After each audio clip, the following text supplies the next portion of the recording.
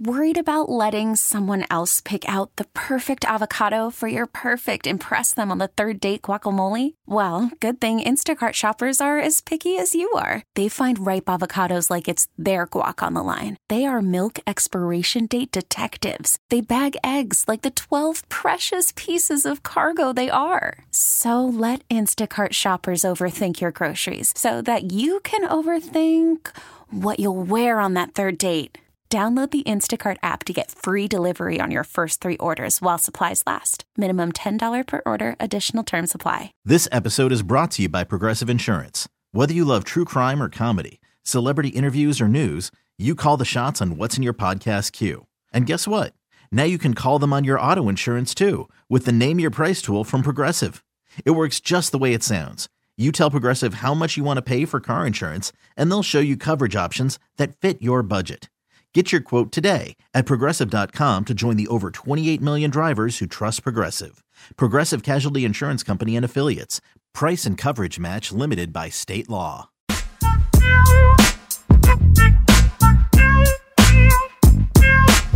Now back to Willard and Dibs. Take it away, Mark.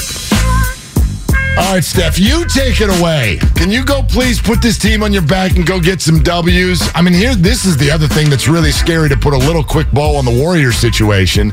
Now they got to go on the road for 5 games. How's it feel like they're going to do? 0-5, Mark.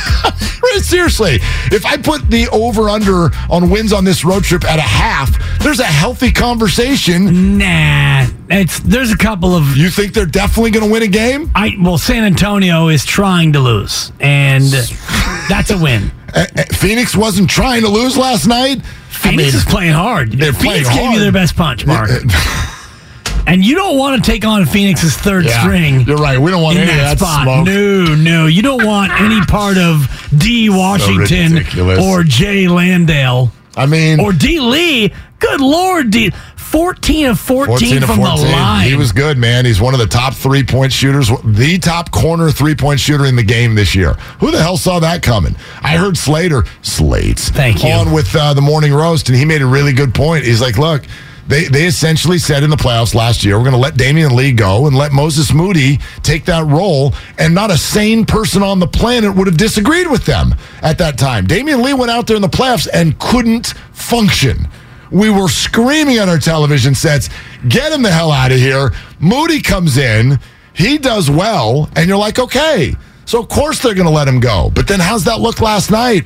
Damian Lee puts the game away while Moses Moody can't even get into the game? DNP. Oh, that's a tough look.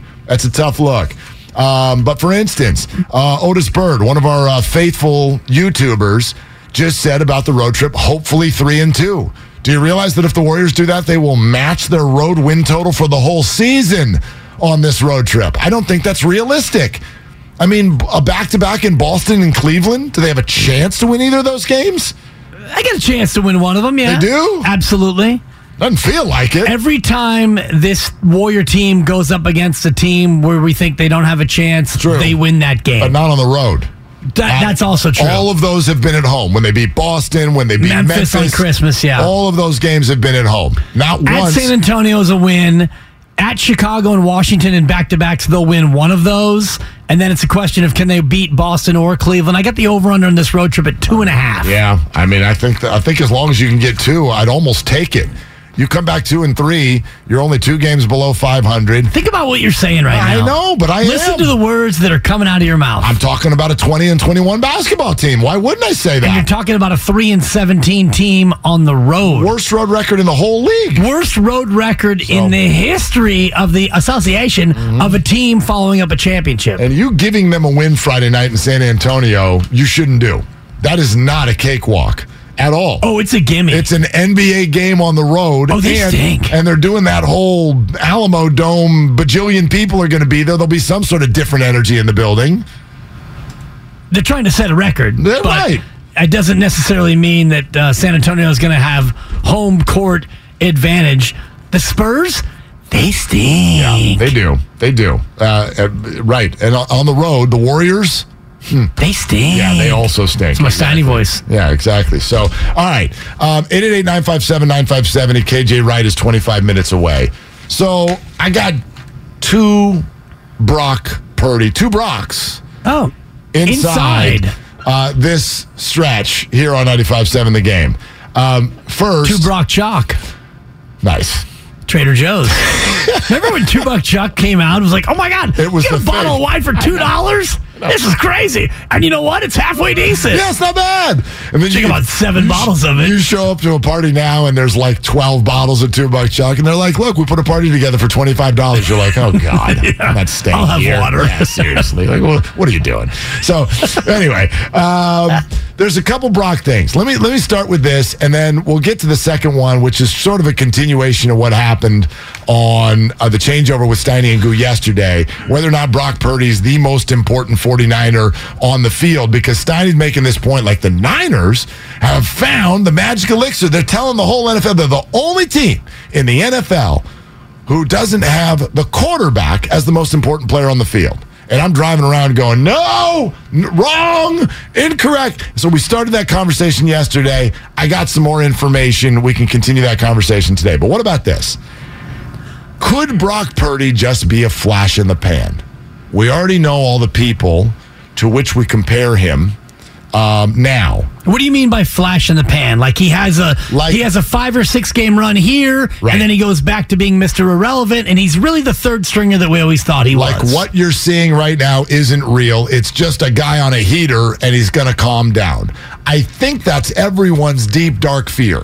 Their fear is that the slipper doesn't fit, and it's going to come out on Saturday, and it's going to be raining, and Geno Smith's going to look like first half Geno Smith. Oh, man. Right? And it's going to be like the Raider game, and all of a sudden, oh gosh, you're down by 10, and now it's raining sideways, and here comes the Chicago PTSD, and all this stuff, and the 49ers only score 13 points, and they lose 20-13, and the whole thing comes crumbling down, and Brock Purdy's actually not what we thought he was. If the slipper doesn't fit, then he must sit. So that's the nightmare, and you wake up in the cold sweat.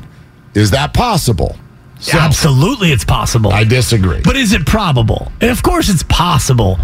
And I mean, Pete Carroll, the gum chewer, all of a sudden he's got 6 games of tape, and now all of a sudden you're going to find a way to solve Brock Purdy.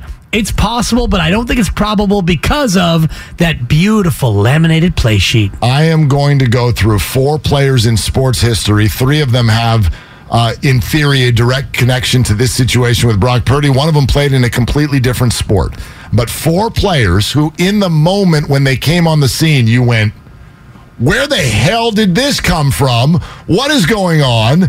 How on earth is this going to last? 3 of the 4 did not last. They were flashes in the pan. The 4th became the greatest of all time. His name is Tom Brady. So, 4 players in sports who have something to do loosely with the Brock Purdy situation, or simply the idea of a flash in the pan. Let's start with the one who is not in the sport of football. He went by the name Jeremy Lin. There was a nickname for what happened to him. It was called Linsanity. It took over New York. Lin is a local guy, has ties and time with the Warriors organization, as we know. Palo Alto High. I want to know what you remember from Linsanity. How long do you think it lasted? Where did his career go next? All of that stuff. Jeremy Lin, Linsanity in your mind lasted how long? Linsanity in New York lasted about 2 weeks. He went on like a 6-game heater. By the way, I had Jeremy Lin on our show, on our station, and it is the single most widely shared interview in the history of 95.7 The Game. Damn. Jeremy Lin referenced Tim Tebow and their mutual love of God, and the interview got picked up globally.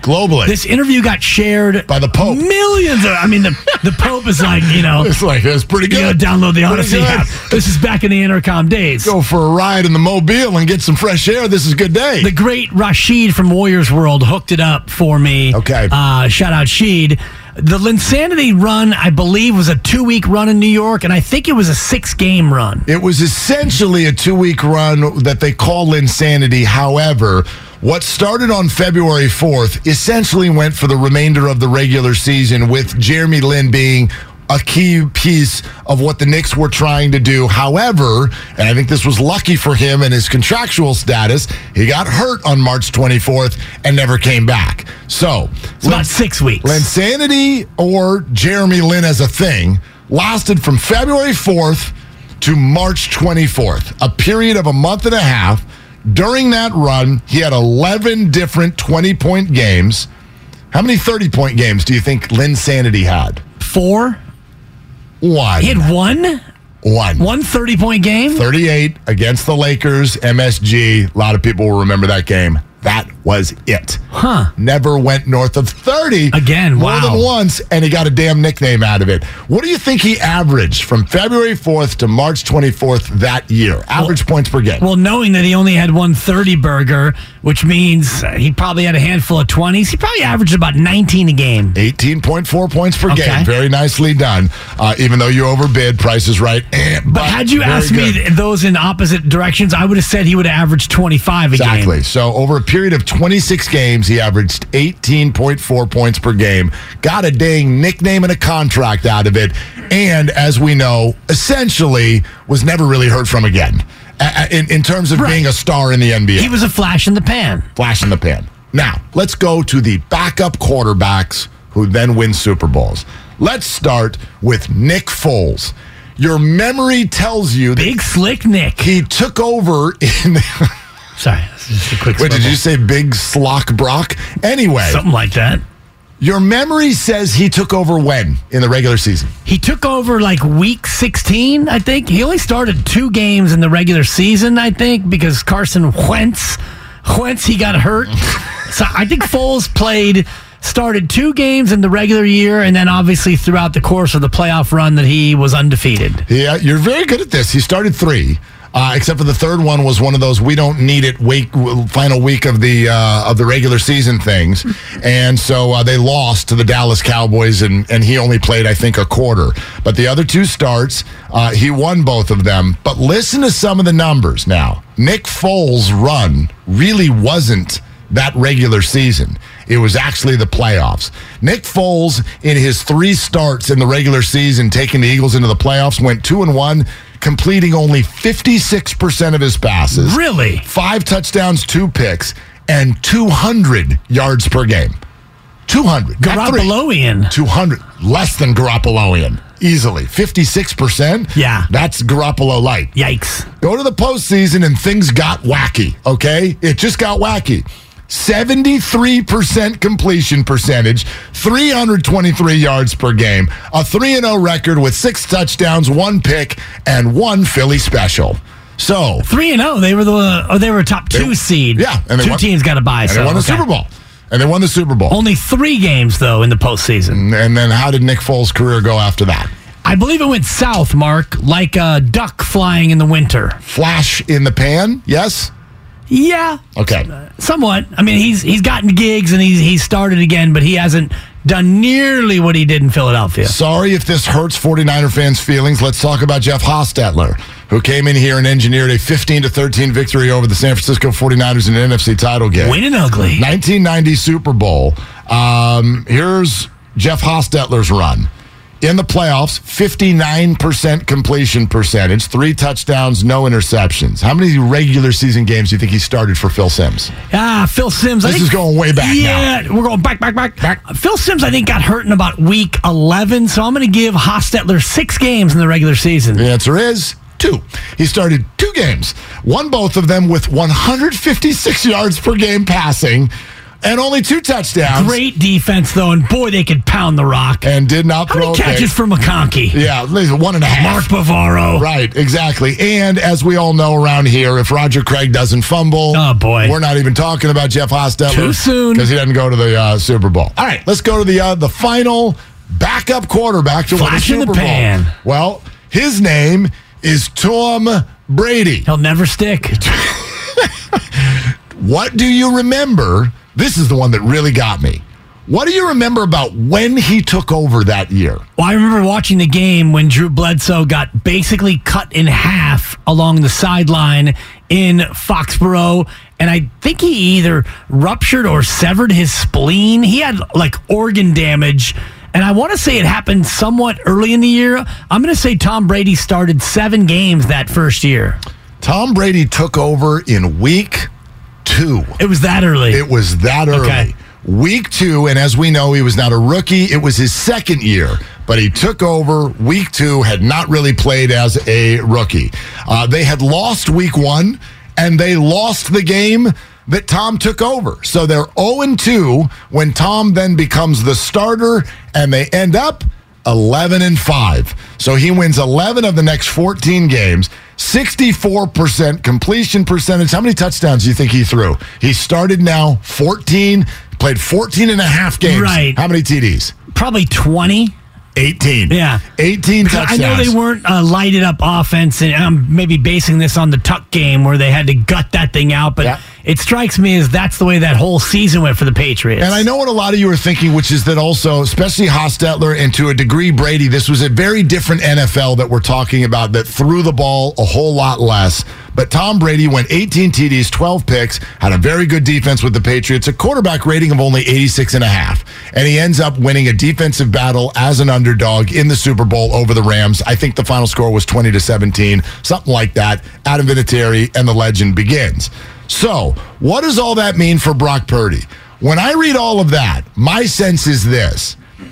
I'm not going to sit here and tell you he's Tom Brady. That would be ridiculous. But is he better than Nick Foles? Yes, and he's better than Jeff Hostetler. And the stats and the history of things like this will tell you he's much more likely to be on a Brady-like track than he is to be on a Foles-like track. So this not only goes to our expectations for these playoffs, but it goes for what the 49ers will want to do next year. And it's going to go to my next point with regard to how good Brock Purdy actually is. If you're not playing the home game, Brock Purdy has played 5+ games. They've won them all. He's already got 13 touchdowns against 3 interceptions, a quarterback rating of over 107.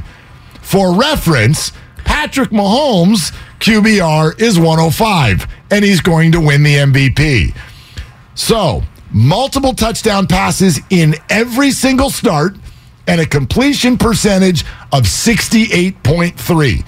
To do that over a 5.5 game span would suggest there is no Foles here, there is no Hostetler here. I'm not saying he's Brady, but this idea that Brock has simply walked in and grabbed the reins of a machine that whirls by itself, I do not find realistic. You don't play a full third of the season, put up these kinds of numbers, and then take the slipper off and fall back to earth in the future. This is a very good player.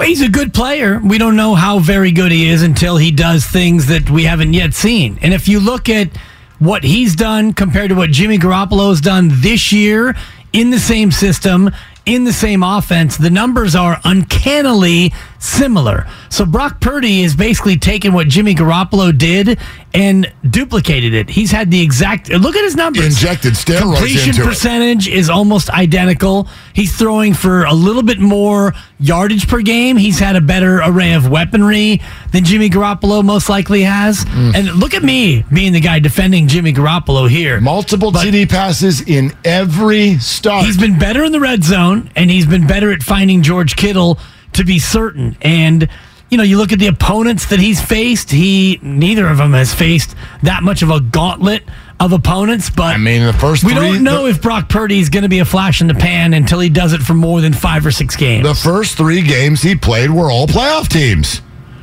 Right. Facts. Right. Facts. No, great. Playoff teams. I know none of them are dominant. None of them are very good. Well, but we keep doing this to teams, and if we all agree there are only 5 good teams in the NFL, then who's actually been tested?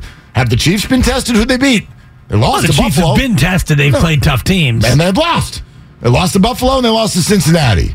I'm not here to defend Jimmy Garoppolo. They beat the 49ers, but the idea is, but 49ers are untested. I'm just saying with Brock Purdy, it's too early to dismiss it as a flash in the pan. Now, if you look at the way it's trending, it's definitely trending toward more permanence than it is toward not being permanent. The Hostetler one's an interesting comp because if you look at the totality of his career, and I'm looking at his numbers right now, in 1990, he completed 54% of his passes, and they won the Super Bowl. Yeah.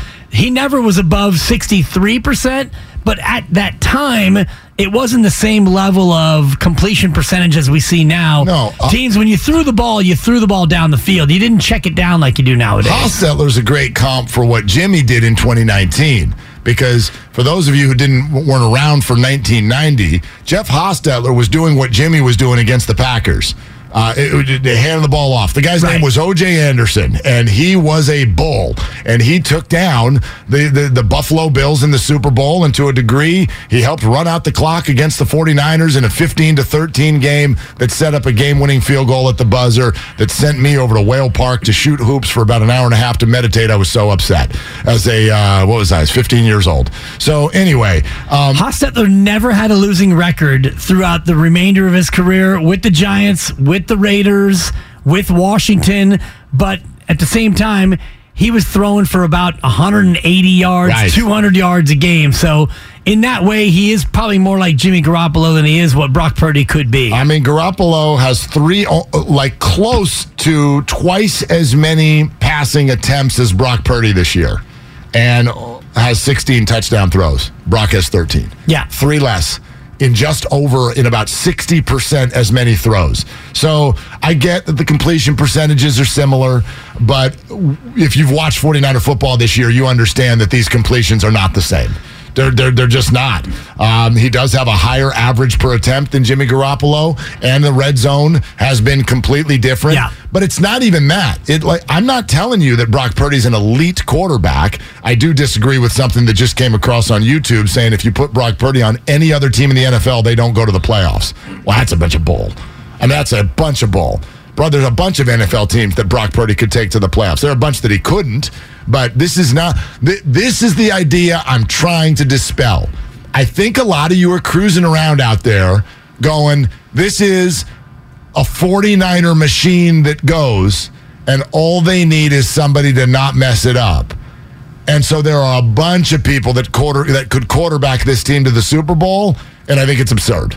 See, I disagree with that. Totally absurd. And I think that you've seen it from Jimmy Garoppolo to Brock Purdy. And if you took any other quarterback in the NFL and you put them in this system, the majority of those quarterbacks will play better than they play in their own system. Yes, but not this well. Not this well. Well, this is one of those things we can't quantify. You can't tell me if Brock Purdy is in Houston and Davis Mills is in San Francisco. Is Davis Mills as good here as Brock Purdy is? No. Is Brock Purdy better than Davis is in Houston? Yes. Yes, but Houston's not a playoff team. Right. And the Niners aren't not a playoff team because they have Davis Mills. I'm not here to dispel the 49er roster. I'm not a dummy. I get that they've got a great player seemingly at almost every position. I totally understand that. However, I think it's funny that we spent 5 years going, Jimmy's not good enough. And then once he's gone, we're like, well, any old horse can quarterback this team. Well, if that was true, then why are we even looking for a new quarterback at any point? All we need is some horse to go stand out there. He's a horse. And hand the ball off to Christian McCaffrey. See, I don't think it's any old horse, but I do think that what Brock Purdy is doing, and you look at what Jimmy Garoppolo did, it does devalue what Jimmy was able to do in some way based on what Brock was able to walk in and do in this system with this personnel. I mean, maybe in some ways, maybe that's what these playoffs will tell us. Right? Like, yeah. I mean, does it denigrate Jimmy? Does it mean that, the open market is also going to tell us something about Jimmy Garoppolo as he goes into a healthy one as a free agent this offseason? Quarterback needy teams, I guarantee you somebody's going to go after Jimmy. They're not going to pay him top of the market. He doesn't deserve that. But I don't know. If Brock runs this thing through and wins 4 more and does it on the road in Philadelphia and goes toe-to-toe with a Mahomes or an Allen and wins, now we're having a completely different conversation. That's not really where I started my point, though. My point is that what you're seeing from Brock Purdy over a 5.5, honestly, 6-game span, and the numbers that are being turned out because of it are very unlikely to be not real. And I think a lot of people are still not sure. They're still not convinced, and it's based on largely what you're saying right here, which is some people think that any old horse could stand out there with this roster and win, which is odd to me because this and that's roster, not true. This roster was 3-4, and we were freaking out 11 weeks ago. Well, Trey Lance would be the exhibit A as to what you're talking about, because Trey Lance had the keys to the kingdom. You didn't have Christian McCaffrey, but you had everything else, and this offense was not running at the same level. Now, did Shanahan not give Lance a chance based on the play calling, or was Trey Lance not ready, or a combination of the two? We do know this. Brock Purdy came off the bench as a third stringer, and this offense got better. Those are facts. Scored north of 30 in every game except for the road game on Thursday night at Seattle, where he was not expected to even make it through the end. That's it. Scored north of 30. This was the whole narrative at the beginning of the year, which is that the 49ers can't score 30. And yes, McCaffrey's a part of that. But when Jimmy was playing with Christian, they usually get to 30. Do they get 30 on Saturday? Considering the weather, we can get into the weather. Talk to me about weather, and I'm not going to talk to Steiny about weather. I'm not going to say that weather should get in the way of Pike. We did get a good hit the Pike yesterday. I'm not going to say that weather should get in the way of a 49er victory. It could get in the way of a high-scoring game, right? And the 49ers, if there's weather and they get a 2-score lead, they're going to sit. They're going to sit on it, as they should. So, 20-3. Yeah, that could happen. If they need to score 30, then yeah, I do think they will. The Seattle defense doesn't worry me one bit. The Warriors do, though, and it's Warrior Wednesday, brought to you by Friedman's Appliance, a trusted name since 1922. Visit friedmansappliance.com today. KJ Wright's joining us next. We'll get deeper into this game as the postseason begins now. And the road to Glendale is brought to you by Merrill-West Credit Union, working for you today, tomorrow, together. And Willard and Dibs also sponsored in part by calhope.org. KJ Wright joins us next on 95.7 The Game. Now, back to Will and Dibby on 95.7 The Game. All right, let's rock and roll. We're one day closer to what's going to jump on you now. You're going to get to the weekend and do that whole Friday night thing. You're going to wake up and be like, holy hell, the Niners play in a couple hours. Exactly. Like that, this thing's going to come at you fast now. The appetizer game, if you will, which I wonder if the Seahawks are almost taking as a slight. Because let's be honest, we all agreed if it had been the Packers playing the 49ers, this would have been a Sunday game. And I've seen it written in a number of places. The NFL's tucking this in first game Saturday because they're not expecting it to be close. So I wonder. Let's get KJ Wright, who's played for this team, played for this coach, to jump in, and we'll talk it out a little bit here on Willard and Dibs 95.7 The Game. Good morning, KJ. Thanks for coming on. How are you?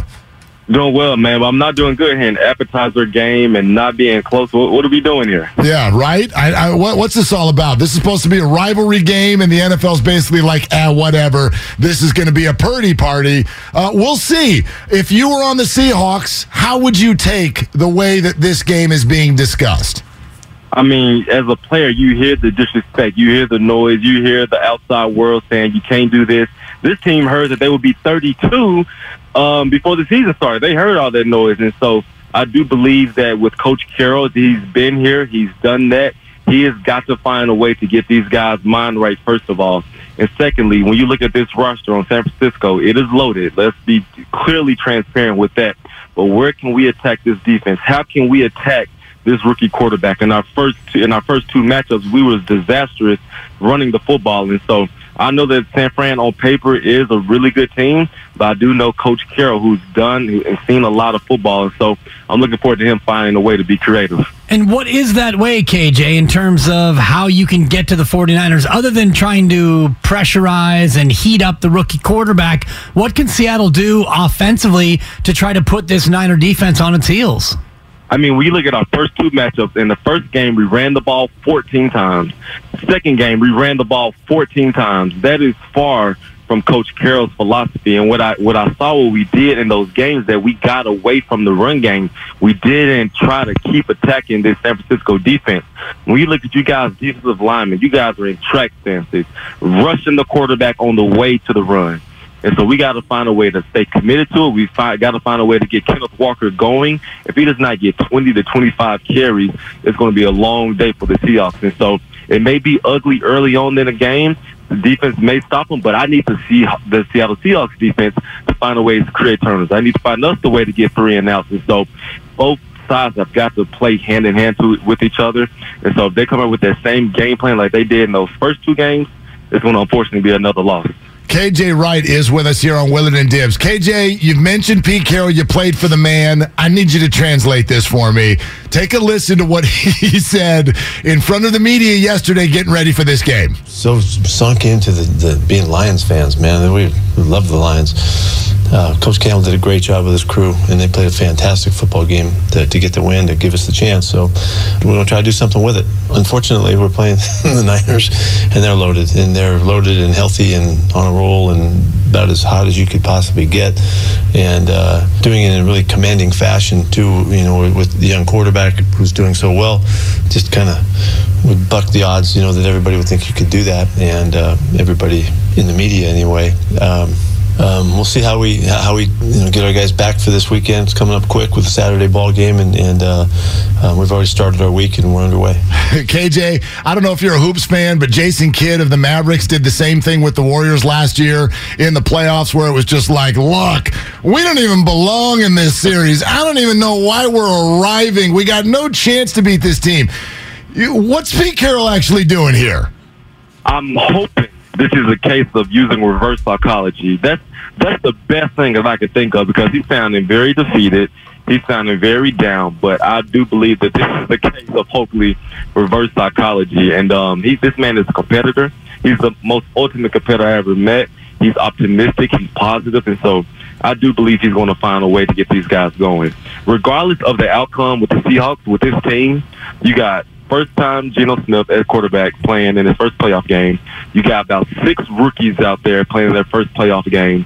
The experience alone is going to propel this team to new heights. You get these guys, you get a taste of this playoff football, get a taste of everyone's at the house watching us play. And just for these guys to get this experience, I do believe that it will build them to something special going into the future.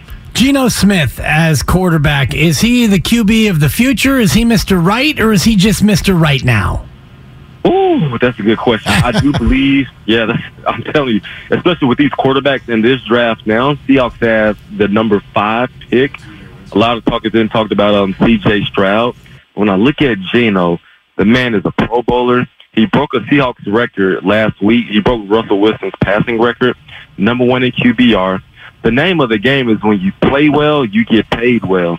And so I do believe that he's earned himself a 2 to 3 year deal. Hey, Geno, we love what you did. We see you, being a quarterback of this team for the future.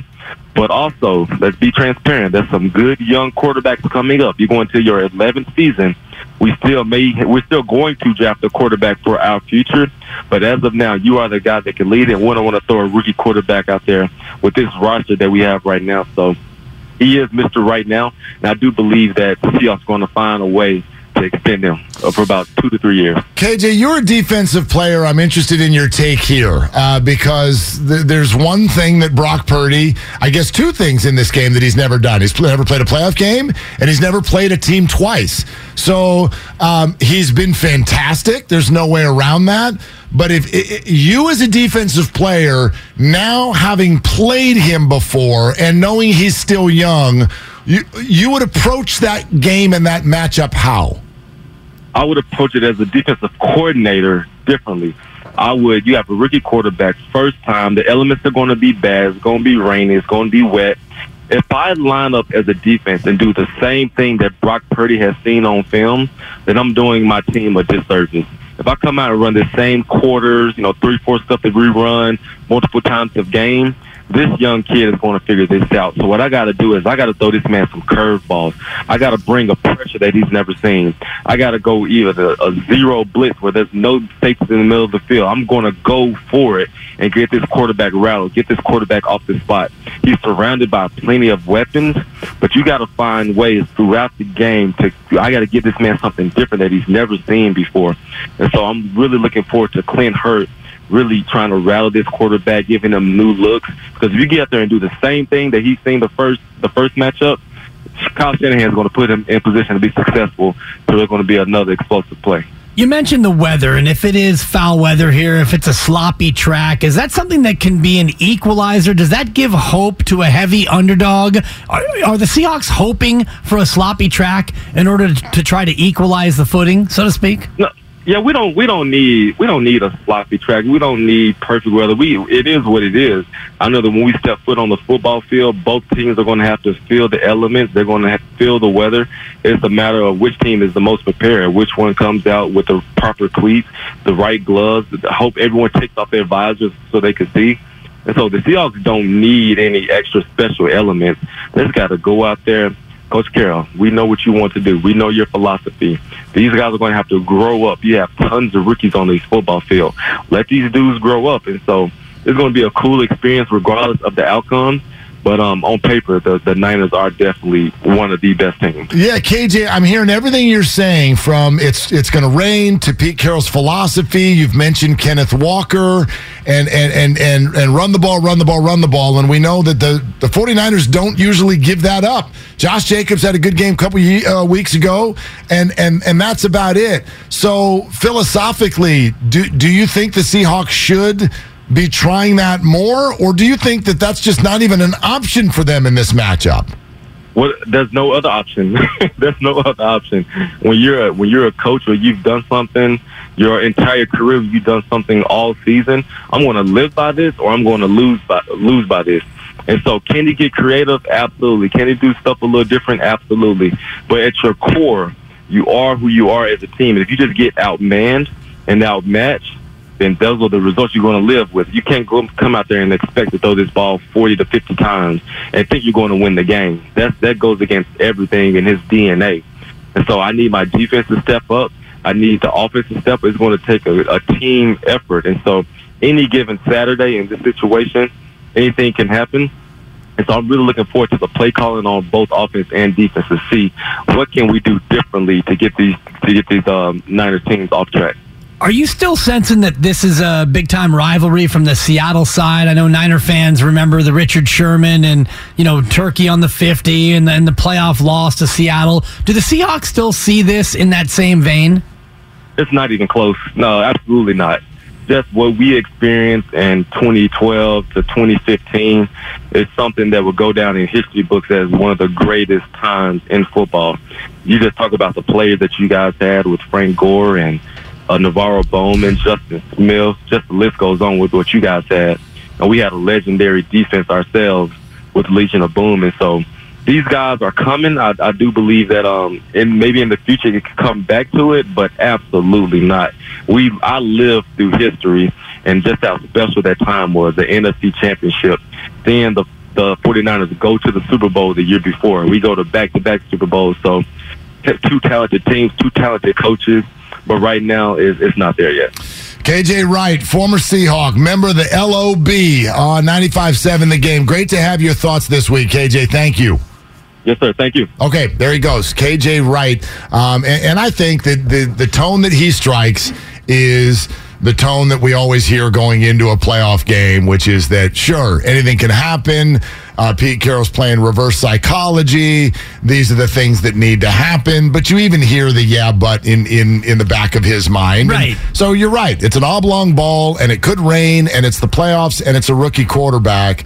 But of all the different scenarios that could play out this weekend, feels to me like about 90-something% of them lead to a 49er win. 95 to 100%, I would say. And the only thing that I think about would be is if the Niners were -3 in the turnover differential. If they're only -2, they can still win this football game. If the Niners turn it over 5 times and they only get 2 turnovers back, or if they turn it over 3 times, even if they turn it over 3 times and Seattle doesn't turn it over, I still feel good about their chances in that they could limit Seattle to field goals in those instances. I agree with you. And actually, the thought that went through my head is if they're -3 in turnovers, you already have a problem because they turned it over 3 times. Right. Like they should not.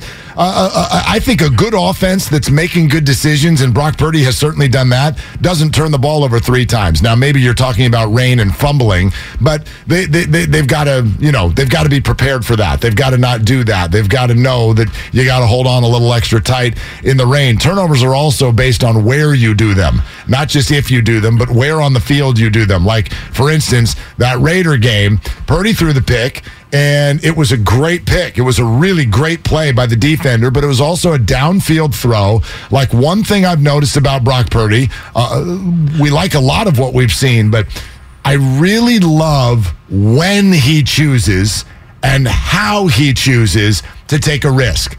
In fact, even go back to one of his first interceptions in the league was fourth down situation, right. Throw a jump ball down the field, and if it gets picked off, it works as a punt. And so it'll go down in the books as like, oh, Brock Purdy threw a pick, but it's like, yeah, but that's not going to kill you. You throw the ball down the field, it ends up just being a punt. And he did throw that pick against the Raiders in the midst of trying to engineer a comeback, and it didn't stop the comeback from happening. So I'm with you on that. They can survive one. They might even be able to survive two. Right. 3 for me, that's the opposite of the magic number. They've turned it over 17 times in 17 games. Yeah. And according to my math, that's one a game. You're good at this. And do you know where they rank in terms of giveaway, takeaway, turnover margin in the National Football League? They've got to be, like, first of all, teams, you end up in the playoffs based often on this stat. And I got to think they're a top 7 team. Number one. Yes. Yeah. Plus 13 Yep. on the year. They've taken 30. That's the deal. They've given 17. And if you look at the teams, all the teams that are above water in this ranking, Niners, Cowboys, Eagles, all playoff teams. Lions and Patriots are next, and they were right on the cusp of it. Then it's Bengals, Jaguars, Chargers, Ravens, all playoff teams. Steelers, another team, winning record on the cusp. Giants, playoff team. Packers were right there. Then it's the Vikings, the Seahawks. Then the Bills are at 0. All those teams have a winning record, Mark, and it's not a coincidence. There it is. I mean, if you ask Kyle Shanahan what he wants first and foremost out of his quarterback, it's to not turn the ball over. Right. And I can't think, by the way, and Kyle, maybe you got this, someone on the top of your head. Hey, Kyle. How many times have they lost a fumble since Purdy took over? He's thrown 3 picks since he took over as the starter. So that's only 3 turnovers in the 6 games. How many fumbles have they lost during that time? Brock hasn't lost any. Brock's lost none. That I know. I feel like the team is doing a better job in the second half of the season. First half of the season, there's some fumbles I can really remember. Debo in the red zone in Chicago week 1. Debo on the play, he got hurt. He fumbled. He fumbled there. Okay. But how could you when your entire leg's about to fall off? He only missed 3 games. Injury wasn't that bad. Hold on to the football. Okay. Wow. What did I tell you, Cap? They fumbled 8 times. They've lost 8 fumbles all year. On the year. On correct. the year. Yes. On the year. So I can't think of more than 1 or 2 in the Purdy party. So you're talking, I think, about less than 1 turnover a game since Purdy took over.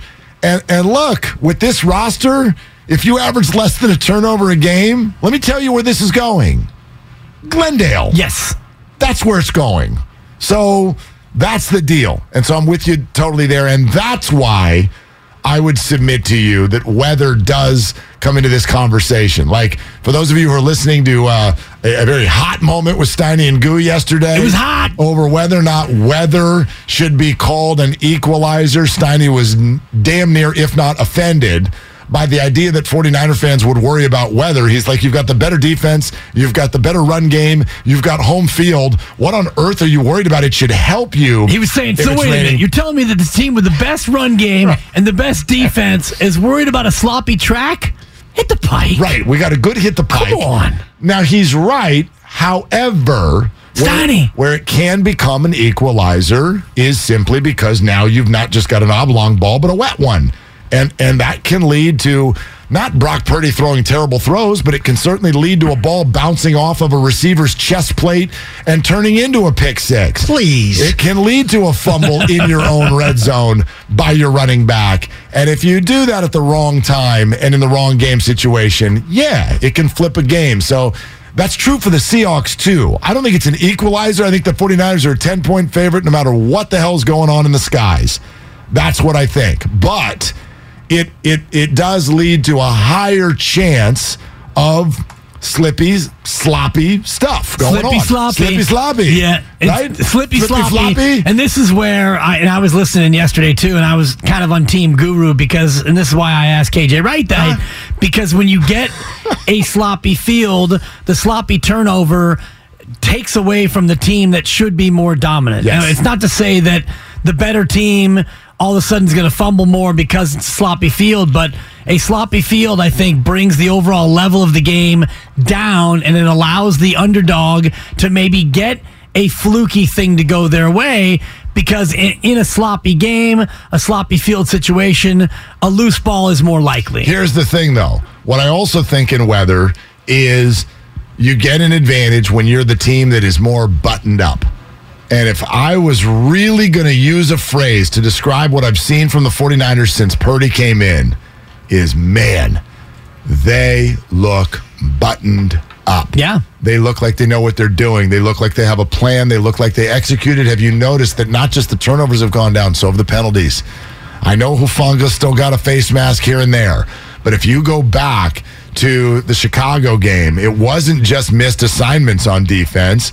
It was a total lack of discipline on defense, out of bounds hits, late hits, like all of that stuff that kept coming from the defense. That's lessened as well. And Purdy's got nothing to do with that. That's usually on the defensive side of the ball. So to me, it looks like a very mature football team right now. And that not only helps you in the playoffs, that helps you, I think, when it starts raining. Yes, and I think the whole idea about giveaways is so important to every team, but especially this team. The 49ers have played 4 games this season in which they've turned the ball over 2 or more times. Do you know what their record is in those 4 games, Mark? Okay, 4 games where they've turned it over two or more times. Well, they definitely, let's see, they turned it over 2 or more times in Chicago. So That's a loss. That was one of them. Let me think, and I won't look up the stat, but let's see. Did they turn it over more than once against the Chiefs? I was in the record in those 4 games. I'm going to say is 1-3. 0-4, Mark. Oh God, they turned it over thrice. Are you serious? Thrice against Denver, they lost 11-10. They turned it over 3 times against Atlanta in a 2-touchdown loss. They turned it over 3 times against Kansas City. You got motorboated by 3 touchdowns. So you just found that's the elixir. There's the magic right there. 11 turnovers in 4 games, 6 turnovers total in the other 13. In the 13 wins. Yeah. So if they turn it over 2 or more times, they're 0-4. If they turn it over 1 or less, they're 13-0. Yes. All right. Hey, kid, hold on to the ball. Pretty much, That's what I'd say. And you look at hold on to the ball. You look at those games against Chicago, you were -1. Against Denver, you were a -3 in turnover differential. And lost by 1 point. -3 against Atlanta, turnover differential. -1 against Kansas City. That's the only time where you've been underwater in terms of your turnover differential. That's incredible. And that's why Kyle Shanahan freaks out about it so much. Don't turn the ball over.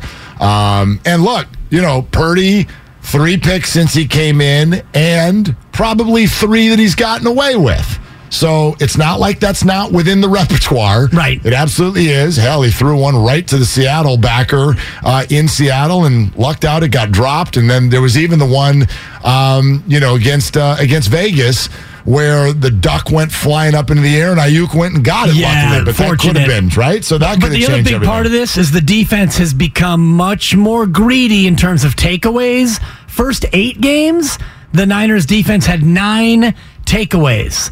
Since that time, they've been a takeaway machine. Yeah, Tashawn Gibson feels like he's had 7 picks in the last 2 games. Exactly. I mean, that's what it feels like right now. Just camping under these errant throws. Totally. I'll never forget almost fainting when he caught that ball in Vegas.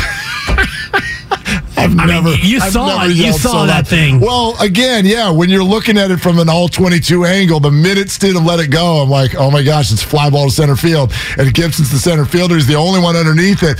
But as he caught it, you had the Robbie Gould PTSD kick in. And I wanted him to go for 6. I wanted to end the game. And I started jumping and screaming and jumping and screaming and jumping and screaming. I swear I almost passed out.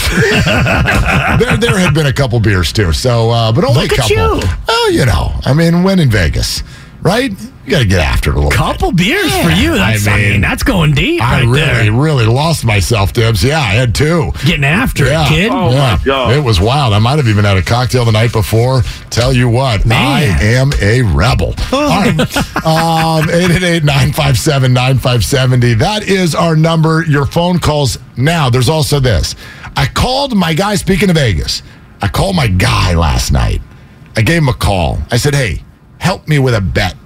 And it wasn't even a bet, but it was a conversation between the four of us yesterday. Steiny, you, me, Goo, we're all sitting here. Oh. Now, Steiny had made the point the day before the 49ers are becoming the team in the NFL, showing you that quarterback is not the most important position for them. It is for everybody else. So I said, look, and I tried to walk out the room and do a walk-off, but no one agreed with me, so I came back. I said, look, if there's any one 49er who could be knocked out of this game, announced as out tomorrow afternoon, that would change the spread in the game, the biggest change would be Brock Purdy. So, yes, he, even in the face of Trent Williams, Christian McCaffrey, George Kittle, and more, he is the most important player on the field coming up this Saturday. I called Vegas. I tried to confirm my point, and Vegas came back with a and a So I got the answer for you coming up next. Postseason begins now. Road to Glendale brought to you by AmeriWest Credit Union. Working for you today, tomorrow, together. Also get geared up for the playoffs right now at 95.7 The Game.